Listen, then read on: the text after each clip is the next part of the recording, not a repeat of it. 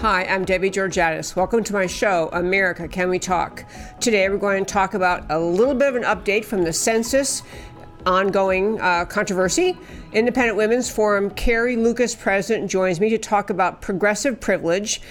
And then we'll talk about progressive privilege, the teachers' unions, Teen Vogue, Starbucks, a few other stories. And finally, progressive privilege even hits WordPress. And finally, of course, I'll tell you why these stories matter to you. Stay tuned.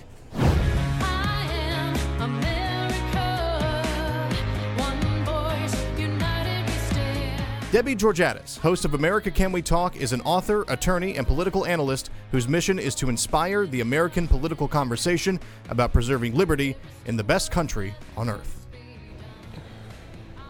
And welcome again to America Can We Talk. If you listened to the show yesterday, you know I gave a rather extensive discussion relating to the desire of the Trump administration to place onto the census a question relating to citizenship. Quite a few developments. We had the Supreme Court ruling, and then we talked yesterday about the ongoing effort within the Trump administration to try to include that question. And the particular issue that I touched on yesterday, I want to fill out today and tell you what happened. So after yesterday's show, or I guess during the show, there was a hearing in which the federal court judge, an Obama-appointed federal court judge, made a ruling on the motion of the Department of Justice about whether they, the DOJ, could switch attorneys within the Department of Justice from one set of attorneys to another set of attorneys. It did require a motion to be filed, and the plaintiffs in this case, the people who don't want the question on the census related to citizenship, oppose the Department of Justice effort to have that, to be able to make a change about the attorneys inside the DOJ representing the government on the census question. The Obama-appointed judge ruled yesterday against the government, against DOJ, saying they could not change attorneys. To be precise, he said the DOJ had not provided sufficient justification or reason for why the new attorneys why the DOJ should be permitted to appoint new attorneys. So that is where it stands legally. I want to mention a couple other quick things about it. One, Attorney General Barr did tell the Associated Press that he had learned from a top DOJ civil attorney who was leading the litigation effort related to the census question that multiple people on the team, the lawyers on the legal team, preferred not to continue. So Barr is saying he's going to switch from one set of lawyers to the other. Court says no. And in addition, the judge, and again, this Obama-appointed judge, Jesse Furman, said that he didn't foreclose the possibility that the DOJ could make another motion. But he basically said the new attorneys would have to each, the ones who are going to be relieved of their obligation in this case, they would have to file and sign an individual declaration relating to why they wanted to be off the case. And then the new attorneys to be brought on in their place would also each have to file an individual statement with the court saying that they would guarantee essentially that their presence, their newly joined the team, would not delay the litigation. And so this is a judge coming down very hard on the Department of Justice. Really seems to be part of the effort to just foreclose every possibility of the Department of Justice getting this question onto the census. I shared this with you yesterday. I'll say it again today. I don't think, this is my surmise, no one has told me this, I don't think that Attorney General Barr is necessarily only acting because he thinks the present attorneys on the case are tired of it, don't want to do it, tired of the battle. I think he senses they're not with the program. I think he senses that they're not really on the side of the effort to fight for the effort to get that question onto the census, and he's looking for attorneys who will be engaged in the fight. One last note on this, today's first five on this question related to the census is that there was a statement put out by Nancy Pelosi just a couple days ago, essentially saying that the reason President Trump wants to put a citizenship question on the census is because it's racism. She points to racism. He's trying to make America white again. Just an ugly, nasty thing to say. And so I'll make 2 points in response to her ridiculous assertion. Number one, citizenship is not racial. There's nothing about the characterization of someone being a citizen or not a citizen that is racial. It's not a racial category. It's just a question of your legal status. So it's not even racial to start with. But the other thing is so interesting. I mentioned yesterday the polling done related to how the American people think about it. America wants this question on the census. Even a slim majority of Democrats want this citizenship question on the census. Many Republicans and overall voters, but 55% of Hispanic voters in America support putting the question on the census related to citizenship. It's not racial, Speaker Pelosi. It is a question of having a clear idea of how many people living inside our precious country are citizens, or how many are not citizens, which is what I really think this whole battle is all about. The American left is not at all interested in having the American people realize what number of people are living in this country with no legal right to be here. And that, my friends, is today's First Five. We're going to turn now and talk to our guest who's joining us. I believe we actually have her on our system. We'll see her in a moment, but I'll just start by introducing her. Her name is Carrie Lukas. She has been on the show, I think, once before, and she is the president of the Independent Women's Forum, a fabulous organization. I'll let her tell you a little bit more about it. Independent Women's Forum is just a great group that speaks up for the conservative side on issues for women. They have fabulous research and papers and presentations. She's also the author of a new book coming out called Checking Progressive Privilege. And Independent Women's Forum also recently did a Prager video. So we're going to hit those three things with Carrie Lukas. I believe we have her online. Hi, Carrie. Hi, thank you so much for having me on. So glad to have you. Welcome to America Can We Talk. So if you could, I'd love to have you. I love your organization. Could you just take like a minute and tell our listeners about Independent Women's Forum, what they're all about? Sure. Well, I really appreciated your description of us. We are a group of independent women who believe in greater freedom and want to defend America, the constitutional system, and really bring a diverse point of view. So much of the media makes it seem as though leftist groups all speak for women, and we know that's not true, that there's a lot of women out there who support a different view of government and a different idea of freedom and what opportunity is supposed to mean. So we speak up for women who share these beliefs. Love that. I have a great website. I'll tell my listeners, I mentioned it numerous times, but IWF.org. Full of research, well-reasoned arguments. It's fabulous. So I'm going to jump right in, though, and talk about your Prager video. The Prager videos become famous in part because there is some effort to censor some of them, but Prager videos are short little, I don't know what the maximum length is, 8 or 10 minutes, but short little videos, usually featuring someone who is prominent, articulate, and laying forth a conservative view. I want to play just one little segment from the IWF Prager video. It happens actually to feature Heather Higgins, who is she's the CEO, I think, of IWF. And then we have Carrie Lukas. I'll ask you some questions about it. I want to play one little segment of what Heather had to say in the Prager video. We hear a lot about the Year of the Woman, the Women's March, and the war against women. But if the major media, the New York Times, the Washington Post, CNN, CBS, and others, were more interested in accuracy than advocacy, it would be that they are promoting the Year of the Leftist Woman, or the Leftist Women's March. The major media like to pretend that all women think alike and that conservative women are just the exception that proves the rule.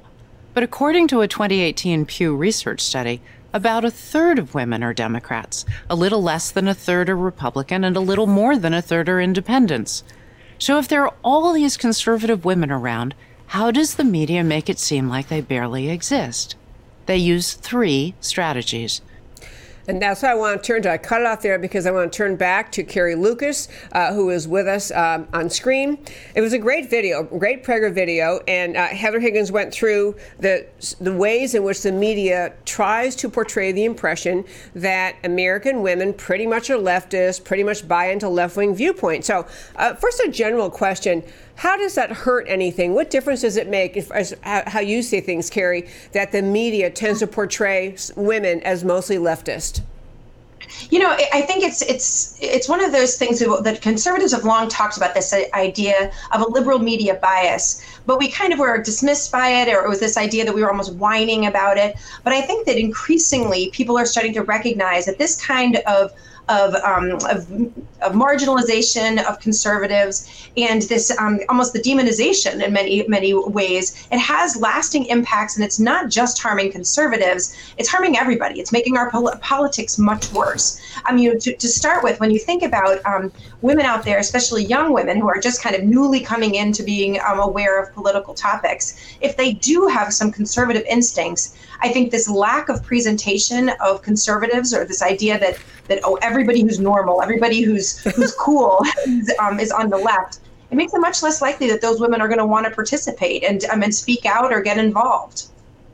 That is so true. And I've made this point before about how, if you're not paying attention to politics much and you see women portrayed that way, you can actually begin to doubt your own thinking. You're thinking, well, gee, maybe they know something I don't, because look at all these women. Supposedly everyone thinks X. Why do I think Y? And it causes you to doubt yourself. Do you think that's true? Oh, absolutely. Absolutely. And, it's funny because I think you think about last year, and there was all this discussion about what a great year it was for women running for office. And then if you look at it, they would say, oh, but it's just women on the left. But as if, and it's disappointing. You look at the number of female Republicans who have run for office and are in elected office now, and it's very few. But you scratch down a little bit and say, well, why is that? Why is it that there are so many fewer women who are on the conservative side who are running for office? And one reason is clearly that they're treated so poorly in the press. You look at how the press is just absolutely vicious against women who've been serving in the Trump administration. They're denigrated on TV. The people are constantly making fun of them. Women who run for Congress or put in leadership positions in the Senate or in Congress, it's very much considered, it's brushed off as window dressing. It's not deserved, you're just a token. Conservative women are treated terribly. So it's really no wonder that there are fewer conservative women who want to get involved. And we all know, I kind of reject this old idea of tokenism where we need to have women representing us. I don't believe that's true. But I want good people, and there's a lot of good women out there who should be getting involved. So this harms everybody. If the media is honest, if they actually want more women to be in elected positions and to be more participatory, then they need to start treating conservative women more fairly. I could not agree more. I love what you're saying. I want to go through very quickly the three strategies, at least in your Prager video, that Heather Higgins, we just saw her, she talked about three strategies that the left uses, is this mindset of the progressives use to marginalize conservative women. One was, she said, the word omission, just ignore, don't report. And it was a great example because so many people point this out, but glossy magazines, Glamour magazine recognized 200 in the 2018 Women of the Year, and of the political people involved in that, 11 Democrats and 0 Republicans. It could make you think they don't even exist. There aren't even any conservative women out there or Republican women. That was astonishing. I'm glad she gave those numbers. Yeah, oh, absolutely. And it really is interesting. If you look at all of the stories that were coming out around the election, you would see featured pictures of all these women on the left, and you would never see the story of someone like Marsha Blackburn, who was the first female senator from Tennessee. She doesn't ever make the news. Absolutely true. And you alluded to this, but the second strategy that Heather mentioned in the Prager video is omission, mocking, and labeling. But the mocking thing, I am just astonished that leftists get away with this as much as they do. They mock Sarah Sanders' appearance. They mock Kellyanne Conway's hair, just all sorts of things. And mostly that is pretty taboo in politics to focus on appearance. It's shallow, it's meaningless. But to focus on women's appearance is especially mean-spirited. But Heather was right. The left just takes off after those two and others all the time. And aren't you a little bit astonished they get away with that? Oh, absolutely. I do think it's one of those, and I'm hopeful. This is the kind of thing I think if we can talk about it more, I think that there are people, honest people on the left, who would say, you know what, that's really not appropriate. You can, obviously we want women to be held to a high standard and their performance discussed, but the way that they have just been so vicious, and you're right that some of the people, they obviously have a particular loathing for people associated with President Trump, but it also happens to women who are serving in Congress, members of Congress who are belittled. You think about the treatment of Sarah Palin and Mia Love, like there's a lot of times that they're just dismissed in ways that you would never see happen to the left, and it's really just not fair. It isn't fair, and it really isn't fair, not just to those women, but to other conservative women, and really to the whole political process. We say we love robust debate and everyone involved, we're going to have conversations, but the very subtle mockery, it can make a lot of women think, I'm not doing that. Third one she said, we were talking about is labeling, and I was so glad Heather made reference to this one example because I'd noticed it too, but this stereotyping women who are outspoken as conservative or voted for President Trump. It was Barbara Streisand who made some comment about, well, these women voting for President Trump, they just probably do what their husbands told them to do. It's so insulting. As though we don't have an intellect and think for ourselves. It's funny because it's trafficking in the worst stereotypes about women, and I think as somebody who has spent almost 2 decades now working in the conservative movement, you often hear things as a conservative female that says, oh, you're self-hating, you must be a racist, a misogynist, and it's one of those things that obviously some of us who are strong in our beliefs are ready to fight and to kind of fight back on that. But a lot of women out there who haven't been as involved or just getting started in politics, God, that stuff will make you want to leave. Why? Who needs it? Who would want to face those kinds of attacks? A lot of good women who want to get involved in politics say, I don't want to have somebody called a racist. I don't want to be called these names or labeled in those ways. So it's really meant to silence women. And the only thing, this is why we have got to talk about this, encourage other women out there to say, it's okay to come forward. You should be proud of your beliefs and willing to speak your mind. It doesn't mean you're a bad person. We shouldn't have to say that, but it's needed. It's really needed out there. It sure is. And closing out this little portion of our discussion related to the video that is, again, a Prager video. You can find it at IWF.org. It's also on our website, AmericaCanWeTalk.org. On the homepage, under shows, go down, list of links. I put a link up there. I'm going to also post it on our Facebook page later. I urge you to listen to it because I think what you'll do when you listen to it is you'll start to realize some things that you read, or even going forward, you realize you'll catch things more, realize, wow, that's not really fair what they just did. You'll catch what the media is doing. And it's really important. And I think it's one way to make them stop is to have it called out. But Carrie, Lukas, I want to turn to your next book. You have a new book out, or I think I have maybe a little bit of an advanced copy. It's out July 23rd, but it's called Checking Progressive Privilege. And first, let me commend you on your writing. It's really, really clear, which is extremely valuable when you're talking about politics. It's very, very good. But on the subject of progressive privilege, I love the idea of lining up this, it segues well from the Prager video, lining up our understanding of how conservative values are demeaned, diminished, mocked in our society. And you do it well by saying, look at what we've come to recognize with respect to white privilege and other ways that the left is agreeing these forms of privilege exist, and saying, yeah, actually it's the same thing with progressive privilege. Would you kind of just talk about that, what your point is?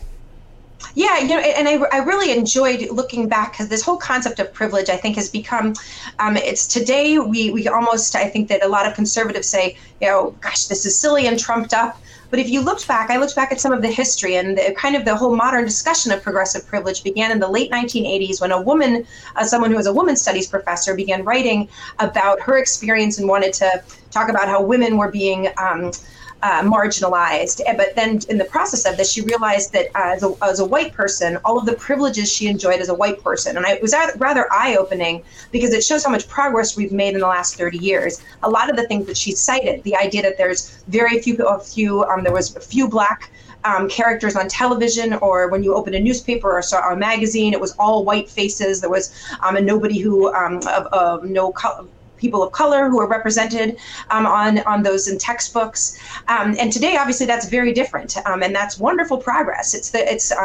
You look at kind of this awakening to the idea that, of course, we need to show different representations of not all doctors are white men. We now would think that would be ridiculous today if a doctor's show only had white guys on there. But 30 years ago, that was something that really was a problem and was creating burdens for people, or changing our perceptions of what's normal and who is good. And so anyway, so as I kind of studied this, I thought, well, wow, this is exactly, if you turn on a television today, and it doesn't even have to be the news, if you turn on just any kind of silly drama or comedy show, you're very likely to see conservatives denigrated and progressives elevated and glorified. And I think this has real implications for how our society is developed, how people want to think about themselves, and really for our political conversations. It's not just hurting conservatives. I really believe that it's hurting our entire political discourse by making people, more rancorous, have less, more distrust. So I think it's really something that, just as we know that it didn't just progressive or white privilege didn't just hurt those who aren't white, it really kind of closed our eyes to the rich culture and all the people of value around us. In the same way, we're turning off by marginalizing conservatives. We're putting good ideas to the side that really could help us and make us have better conversations and a really a healthier culture. This pervasive, what you're describing, progressive privilege is really pervasive in our society. At the beginning of your book, you make just a very brief list. You're saying this phenomenon, progressive privilege, pervades art, music, fashion, entertainment, as well as news and political culture. It is, as my dad used to love to say, no truer words were ever spoken. I mean, there is really just an abundance, once you open your eyes to it, just an overwhelming pressure, a tsunami of presentation in American culture, day to day, throughout your life, that the progressive viewpoint on any topic is the normal way to think. It is the way enlightened people think. It is the way real people think. It's the way most people think. So the few who want to say, well, I'm not sure, I think I might disagree, you feel like you're pushing against kicking against the pricks. Your fighting is very, very hard to do, because the truth is, it's an overwhelming presentation. You actually gave a great list in your book, and I'll just mention a couple of them, then you can comment on them. One, you talked about how progressive privilege is evident in the way, as we mentioned a moment ago, like glamour. Women's magazines, you just expect to see female leaders of progressive causes as positive and aspirational. You don't even think you're going to see leaders of the conservative side in any way in mainstream magazines. Maybe you want to elaborate on that one first, because I was going to run through several on your list.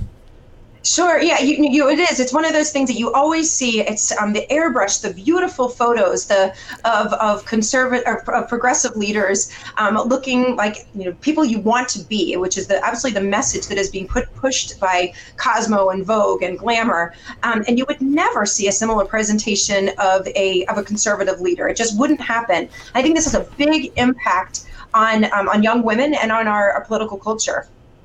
And on a more substantive note, I couldn't agree more, Carrie. On a more substantive note, though, it's really interesting how, because progressivism has kind of tried to lay down the rule that progressive views are the enlightened, the normal, the majority, they are what truth is, and so conservative views are not.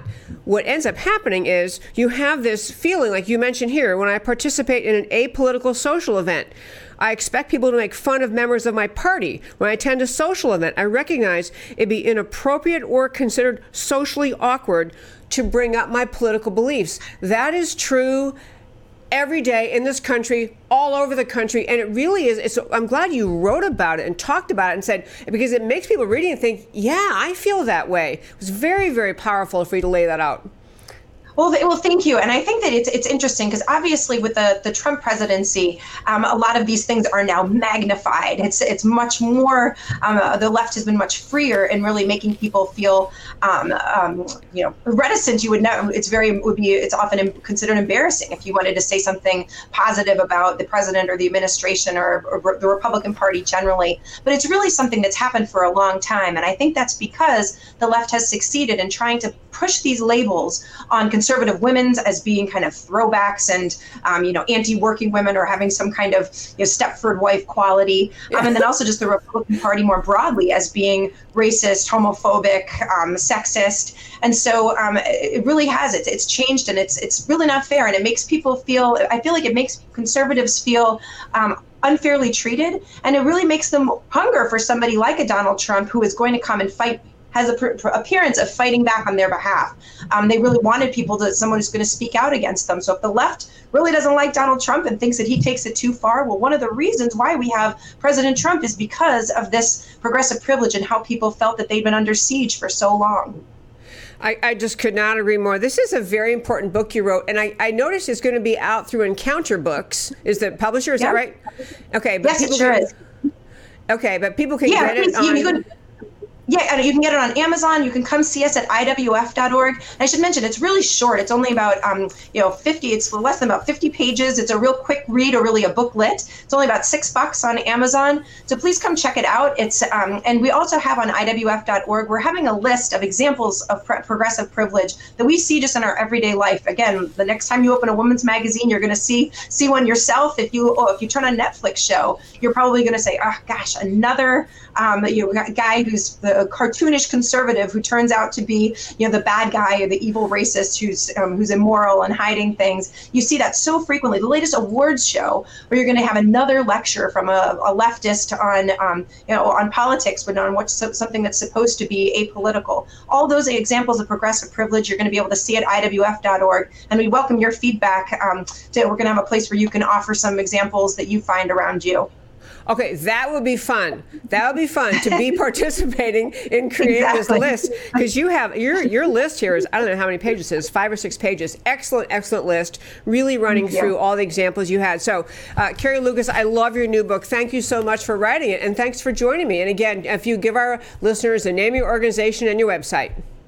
Chris, yes, please. It's Independent Women's Forum. Please come see us at iwf.org. We're also on Facebook at Independent Women's Forum. And this has been such fun. Thanks for the opportunity. So fun to talk with you. Thank you, Carrie Lukas.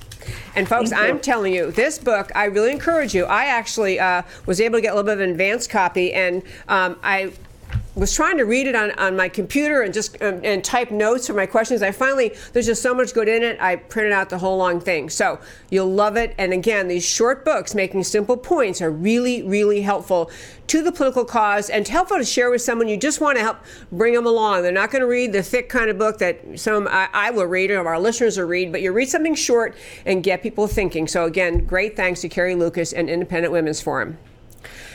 Well, because we're on the topic today of progressive privilege, I want to run through a few examples of progressive privilege in our country.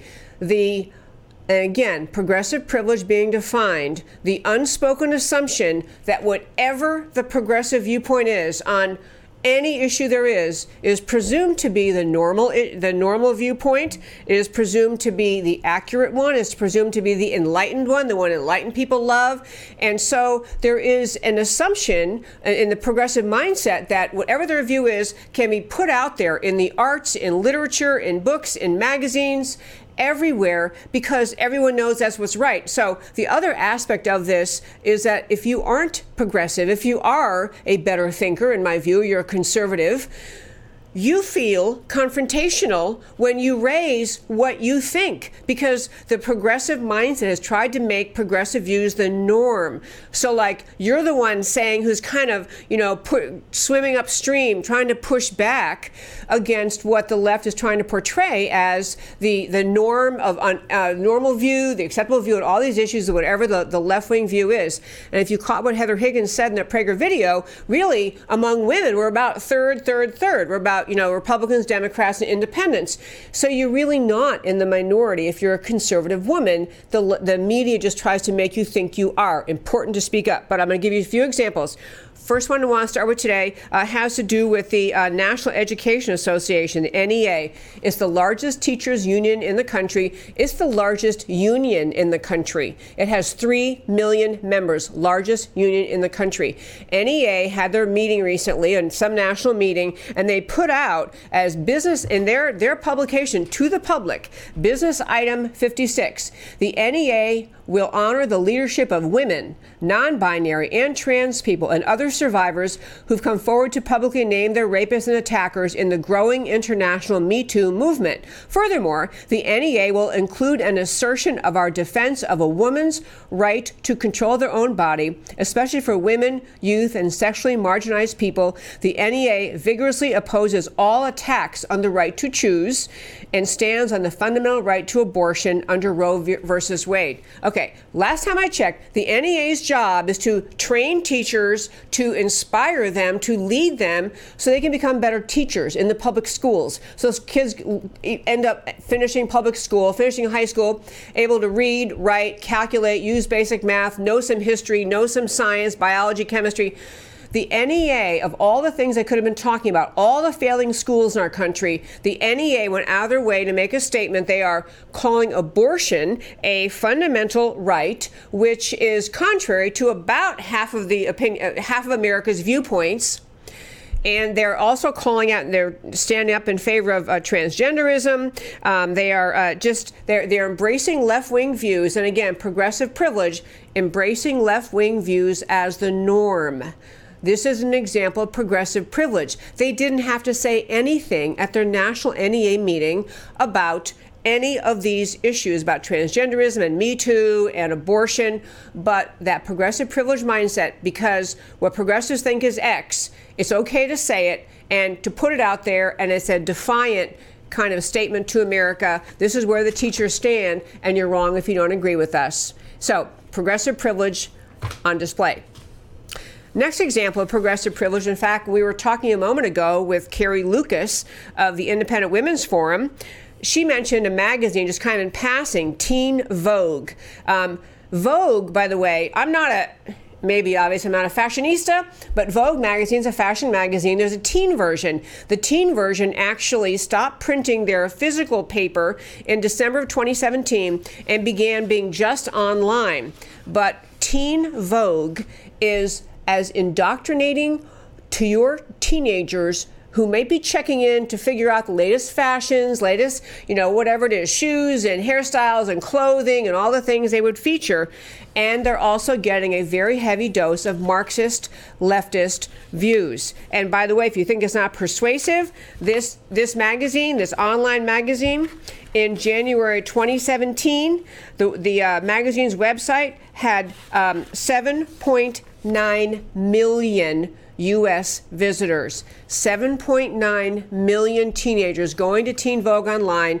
And the things I want to just share with you, first of all, the content of Teen Vogue is so Marxist that in an international meeting of socialist, communists, and far leftists, which a member of the America's Democrat Socialists of America attended, they were at this international meeting last month praising Teen Vogue for indoctrinating American youth related to left-wing viewpoints on every conceivable subject. They go through socialism. They go through they quote Marxist writers and self-proclaimed communists. They praise rebuilding a culture of revolt, tearing down individualist ideas.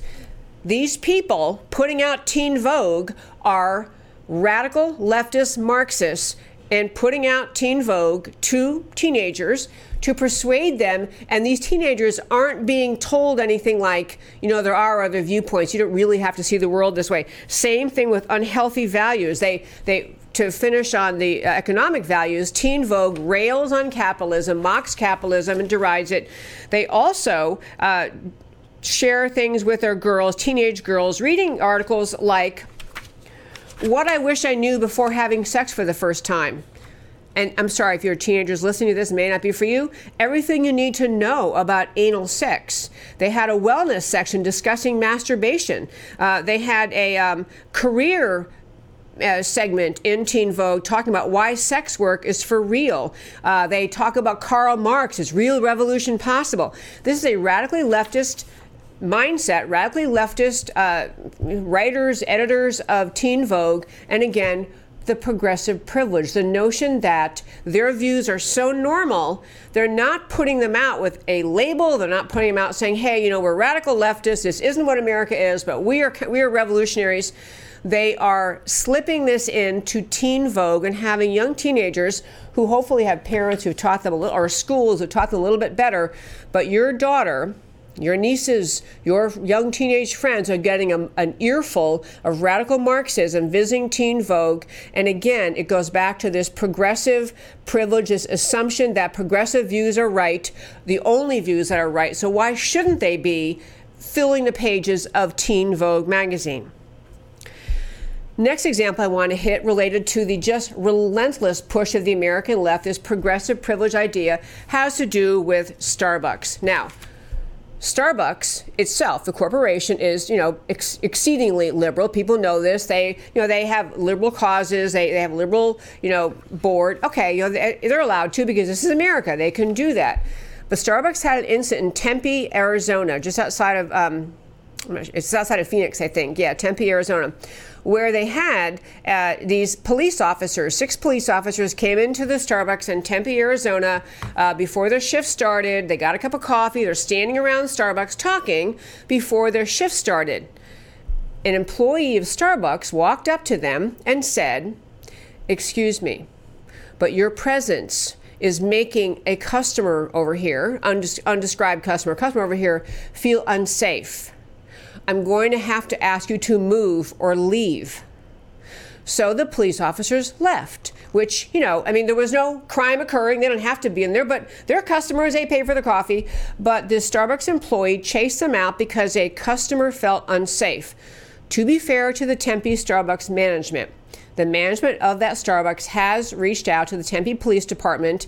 They've had at least 2 meetings. They had one, they put an apology out. They were really sorry. They're very grateful for the presence of the police department in Tempe to keep them safe. They're very grateful for the hard work the police do. They take risks every day. Very, very nice statement. They had a follow-up meeting the next day. So I think some people were saying that it was an insincere apology by the Starbucks. I didn't get that sense. I read enough about it to think, the management was embarrassed.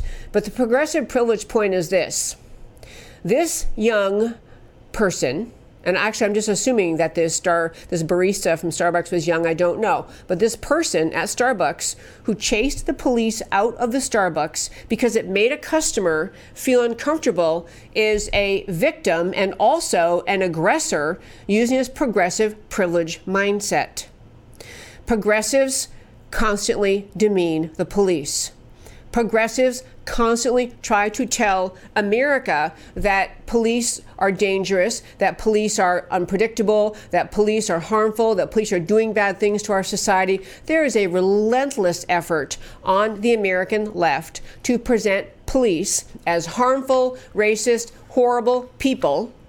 And there's a similar thing on the left, a related idea on the progressive mindset, which is, of course, that no one should ever have to feel unsafe. This idiocy that got introduced in the college campus mindset in the entire country in academia, where in colleges, young people were encouraged to speak up to say they felt unsafe. So if you feel unsafe because some professor is discussing the Holocaust and it makes you upset to think about that the Holocaust occurred and you feel unsafe and upset, then you can say, I can't stay for this lecture. I can't listen to this. I can't hear this thing you're describing because I feel unsafe. And these idiotic colleges humored that instead of saying to students, you know what, you're here for college. You're here to grow up. You're here to participate in a robust debate of ideas on the American college campuses. And you know what, you just got to get over it if you feel a little bit unsafe. But this barista has taken in the mindset both of, if someone feels unsafe, the answer is never to say to the person feeling unsafe, grow up, shape up, man up, you gotta woman up, you gotta listen, or you have to stay here, or if you don't like it, you can leave. It was his worldview, Barista's worldview is you humor the person who's off on this, I feel unsafe. Secondly, this barista is honoring the progressive privilege idea because he's going with, well, naturally, they're police officers. Why wouldn't we feel unsafe? The idiocy, it'd be like the safest place to be in Tempe, Arizona, to be in a Starbucks with 6 police officers. But this young person felt perfectly comfortable telling the police to leave because some moronic customer said, I feel unsafe. And frankly, there's a lot of speculation whether the customer even existed, whether the barista just did this on their own just because they wanted to be able to show how tough they were. They could make these police officers leave. But again, it's an example of this progressive privilege mindset snaking its way into America's culture, where even in a Starbucks at a work morning in Tempe, Arizona, the progressive privilege decides police might be unsafe, they have to leave.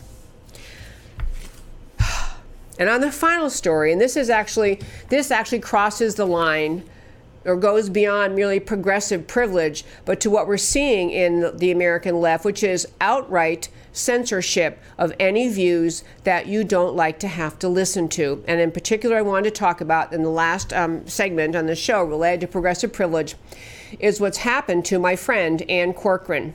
Ann Corcoran founded, she's a woman living in Maryland, was living in Maryland, and she became aware of a large number of refugees in some town near her hometown, having been resettled there, became interested and began investigating the refugee resettlement program. She ultimately created a website, Refugee Resettlement Watch. And I've met this woman. I've actually had her. She's been in our home years and years ago, spoke at an event we held in our home.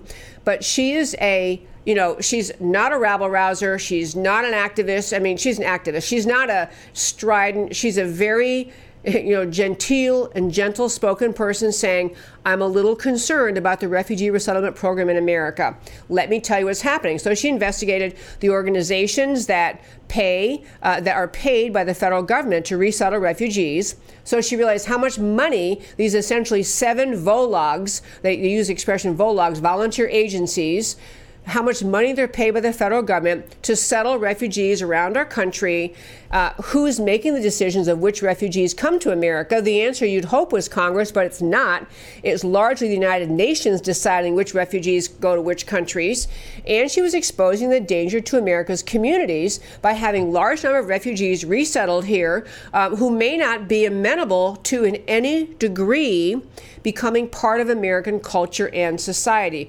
It was her website, very fact-based, very story-based. Here's what happened. Here's my research. Here's the money I learned about. Here's the statement. She's an activist trying to raise awareness of saying the American public should be aware of the refugee resettlement program, and we should be aware whether we're bringing people here who mean us harm. Do we have sufficient safeguards around the system of who's coming here?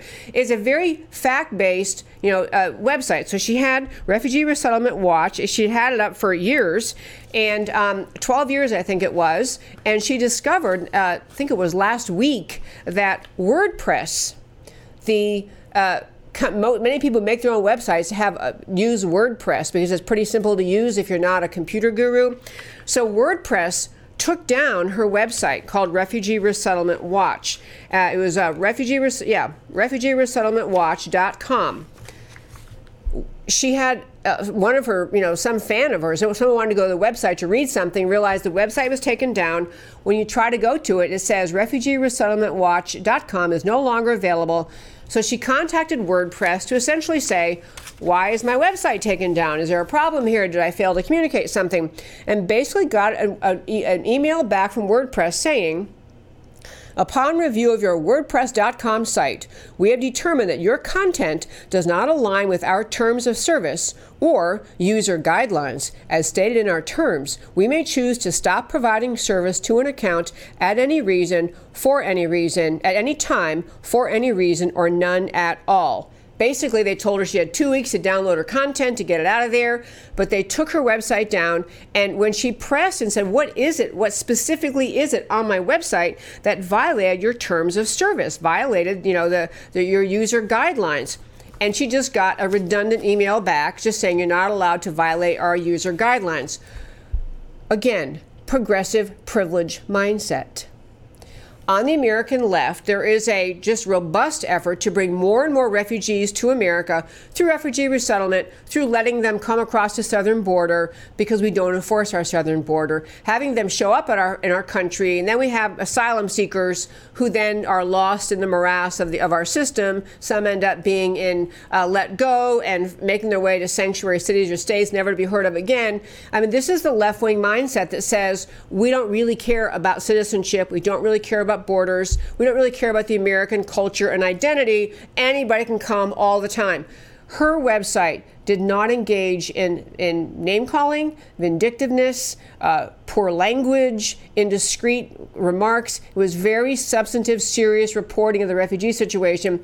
And they took her website down because her website telling the facts, encouraging people to be aware, maybe you want to do something about this, maybe you want to speak up, maybe we should review this, maybe we should try to call attention to these volags. They're getting millions of dollars resettling refugees here. And once they are resettled, by the way, one reason she called attention to the volags, once these refugees are resettled, most of the volags say, okay, have a great life, and they're gone.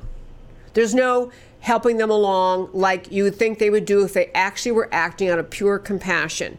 They're making money. I'm not saying they don't have compassion also, but they're making money, and there's stick-to-itiveness. They're sticking with the group and helping them long term. Doesn't seem to be there. So another example of progressive privilege, where the left-wing mindset that says we never, ever, ever, ever question our refugees is what won the day. And Ann Corcoran's website was taken down. It is up somewhere else. I'm going to find it and let you know where it is. And that, my friends, is America Can We Talk for today. I want to turn this final segment, a very brief segment, to share with you why the stories I've been talking about today matter to you. First, on this census question update, an Obama-appointed federal judge blocked the DOJ from internal reassignment of legal staff addressing the census, and also demanded written explanations from each lawyer if any further change is sought. And I just want to posit this question. What if the reason Attorney General Barr had for making the requested change is not because the lawyers got tired of being on the case, but because Barr perceived they weren't working hard to win the case? He wants to move the case over, which is what I think is the case. He wanted to move the case over to people who would actually fight to defend the government's position and keep that question in the census. So what if the reason for the requested change is to fight Trump derangement syndrome, deep state opposition? The TDS era, Trump derangement syndrome, fueled by the mainstream media, has engulfed the legal system, and the only law seems to be Trump is bad, Trump should not be president, everything Trump does must be blocked because A and B. This is heading toward a constitutional crisis, and I do mean that. I don't wish it, but I'm telling you it's coming. The judiciary is not the superior branch of government. On Independent Women's Forum, on a great visit today with Carrie, Lukas, Women and Progressive Privilege. Progressive privilege, the assumption that progressive ideas are the only right ones and that conservative ideas are second-rate or bad or worse, is all around us. Many in the media, magazines, entertainment, and education operate on the all women are leftists worldview, and that shuts down intelligent debate and belittles millions of women. Check out Independent Women's Forum website, IWF.org. See the Prager video, read their research. It's wonderful. Recognize and call out progressive privilege in everyday life. Women are entitled to be treated as thinking individuals. And on progressive privilege and the rest of the stories we had today, Teen Vogue magazine, a beauty fashion magazine for teens, regularly includes socialist Marxist advice on the right way to think. Privileged assumption is that leftism is the only way to think. Beware and oppose it. Teachers unions, the NEA, announced that abortion is a fundamental right, despite millions of Americans, including women, opposed to it. Encourage teachers not to join NEA. What does this have to do anyway with public school teaching? And finally, on progressive privilege, Starbucks, Tempe, Arizona, local management okay with cops are bad, although they, as I say, they squared things away. Okay to demand 6 police officers leave the premises because another customer feels unsafe. The default attitude is always politically correct progressivism. And finally, on WordPress, shutting down a website on refugee resettlement policies for no reason except they don't like those policies. This is brute force progressive censorship, again, because they can. And that, my friends, is America Can We Talk for today. Thank you so much for tuning in every Monday through Thursday, 3 p.m. Central Time. I encourage you to speak up for this precious, extraordinary country, this unique in all of world history experiment in human liberty. And tune in every day, listen to my show, because I do speak up for America, because America matters. Talk to you tomorrow.